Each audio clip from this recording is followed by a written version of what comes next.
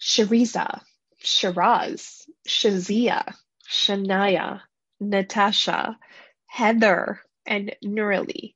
All the iterations of my first name that I have been called over the years. And no, not only by the many Starbucks baristas I've interacted with. Those names don't fade from my memory at all. And at 41 years old, I'm almost embarrassed to admit that correcting people to say my name the right way continues to be something I struggle with. And maybe you can relate. What's more jarring to you than hearing your name mispronounced over and over again by well meaning strangers and colleagues? How many of us have sat through multiple meetings and conversations where we've sat quiet and let those around us make up convenient iterations of our names just so we don't embarrass them? How many of us have had that experience of knowing our otherness through our names? I have many memories of this in multiple forms. A uniquely ethnic name like Shazia meant that I could never find my name on the amusement park souvenirs or on Coca-Cola bottles, and that my name would most certainly never show up on most popular baby names lists. And that I would cringe and turn beet red anytime a new teacher said my name out loud calling attendance, and that I quickly became used to the taunting and many iterations my classmates would use to make fun of me and my differences as a child. I even remember as a little girl being so bothered by the idea that any of my parents' friends would change their names to Canadianize them, so the white people in their circles of influence, their business colleagues and clients, would have an easier time saying their names and wanting to do business with them. I remember vividly riding in the back of my parents' car, and we would drive by bus stop benches with the photos of a Muslim, Indian, or Pakistani realtor with their smiling, corporate dressed faces plastered all over the bench, and then their name, Jack, Mike, Alan. And it was one of my first, most clear memories of being an other. I couldn't wrap my head around the idea that grown adults would renounce the beauty, richness of history, and connection to our faith and cultures by changing their names to be palatable for their Canadian counterparts. Something about it felt so disconnected, even fake, and like giving into this was the only way to fit in and get ahead. At such an early age, this felt like a betrayal to me. And as I got older, it became clear why it's done. And it's interesting to think of all the ways in which we quiet ourselves to make it comfortable for other people in our lives. We laugh off jokes about our names. We sit in silence as some make zero attempts to ask or clarify pronunciation. And we even go as far as to remove any semblance of ethnicity from our identities to avoid the inevitable awkwardness. And we know why. We've all heard the stats before about how minorities changing names leads to more callbacks for jobs. The stats are everywhere that companies are more than twice as likely to call minority applicants for interviews if they submit quote unquote whitened resumes than candidates who reveal their real race. And that's just the tip of the microaggression iceberg. Disheartening, to say the least.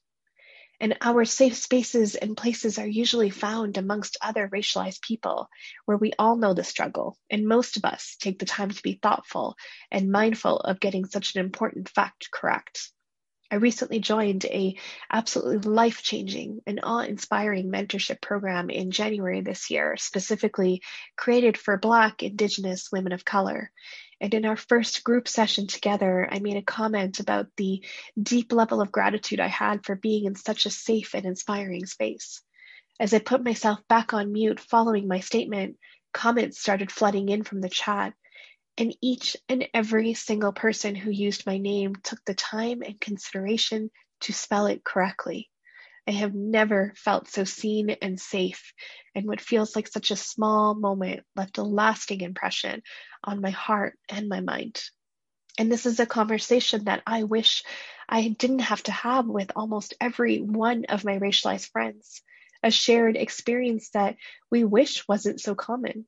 In fact, the topic was inspired a few months back by my dear friend Fung.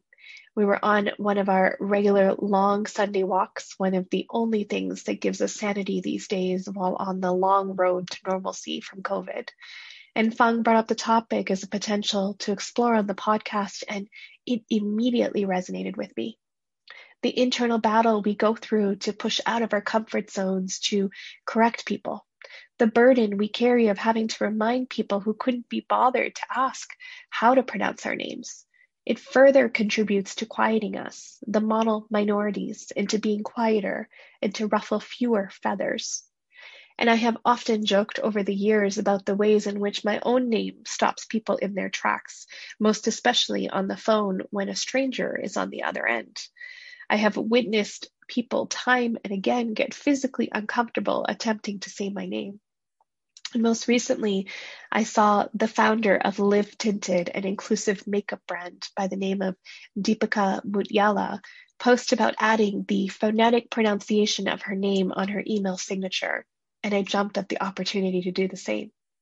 But what was more telling for me were the comments on her Instagram post. Everything from, I wish I had the confidence to do this when I was younger, to, I am such a people pleaser that I never correct anyone. And it hit me. Why do we take the burden on ourselves to make other people feel comfortable? For sure, it's certainly easier for us to stay quiet and take the hit, but it does a number on us over time, making us feel smaller, less seen, less significant, and reminds us that we don't always fit in.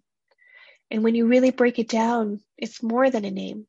You think about the care, attention, and thoughtfulness that most of our parents made in deciding what to call us. For many first-generation Canadians like myself, a name is a connection to culture, history, and ancestry, and one of the few things that connect us in a meaningful way to our roots. My own name is something I'm deeply proud of. Its Arabic translation means unique, and it was given to me by one of my favorite aunts, who I've always admired as someone who lives life on her own terms. She's a writer, professor, born and raised in Karachi, Pakistan, and who moved to London, England for school and married a white, non-Muslim man at a time when bringing a Martin into a family of Pakistani Muslims was considered bold and unconventional. I embrace my name because, in part, it connects me to my aunt and her legacy of choosing to live life on her own terms.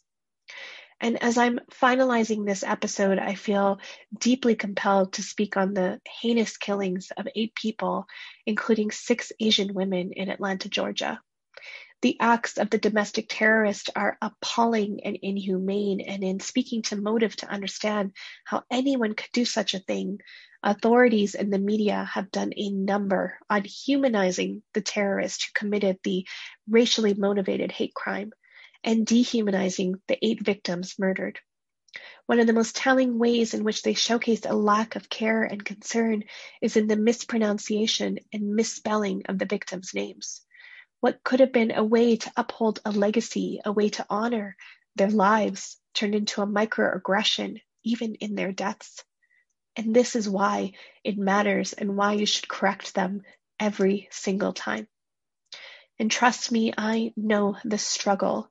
I was recently in an interview with the alumni magazine of one of the post-secondary institutions that I graduated from on the work that I do to advance diversity, equity, and inclusion in my own circles of influence. And at the start of the conversation with 4 of us on the meeting, the organizer of the meeting called me Shazia. And over the remaining 2.5 hours, each and every person followed suit multiple times, and I stayed quiet. And the irony that this conversation was on diversity, equity, and inclusion was not lost on me at all. And it took everything in me to say, I'm seeping further into my own voice and identity, and I need to correct you on the pronunciation of my name. I felt sheepish and embarrassed for having stayed quiet for so long, but equally proud of myself for saying something. And it continues to be a journey for me, but reminds me of a couple of things about why correcting them every single time is so important. First, correcting them every single time is a moment to step further into taking up the space you deserve. As women of color, that's not always afforded to us, and small moments like correcting someone's pronunciation of your name gives you some of your power back, asserting yourself and giving yourself permission to be fully seen. it also opens the door for others to follow. As Nana Abba Duncan, a Canadian Ghanaian radio host, says, when you watch a woman do what you wish you could do or handle a situation in a way that honors herself, it gives people confidence. And I think it gives them the tools to do the same. Second, the model minority notion deserves to be challenged. The idea that we're meant to be silent and quiet and be grateful for what we get is a narrative that we need to evolve out of. We're worthy of our dreams and desires and for living life on our terms. We can start by embracing the things that make us unique and recognizing that it's kind of amazing and badass to have a name that isn't the norm. And a word for our allies. I worked as a recruiter for many years of my career and came across every beautiful name one could imagine, many that I was personally challenged to respectfully and correctly pronounce, but it never stopped me from simply asking the person on the other end of the phone what the correct pronunciation of their name was, and then listening with intent. Where I could, I also Googled unique names and found phonetic pronunciations, most times on the first pass and often with audio recordings that I could practice. It doesn't take much more than intentionality and thoughtfulness, and trust me when I say that goes a very long way in creating safe spaces where all of us can feel fully seen. Your name is your identity, your connection to something bigger than yourself. Correct them every single time. And if you haven't taken a moment, I would love for you to be part of the conversation with me for the long term. Hit subscribe on your favorite podcast player and tune in every 2 weeks for new episodes and conversations. If you're so inclined, I would love for you to leave a review or for you to connect with me to tell me how I can be of further service to you. My contact details are always left in the description box of each episode, and I'm grateful for each and every one of you coming along on the journey with me, for trusting me and for giving me all of this space to be my authentic self. I can't wait for what comes next.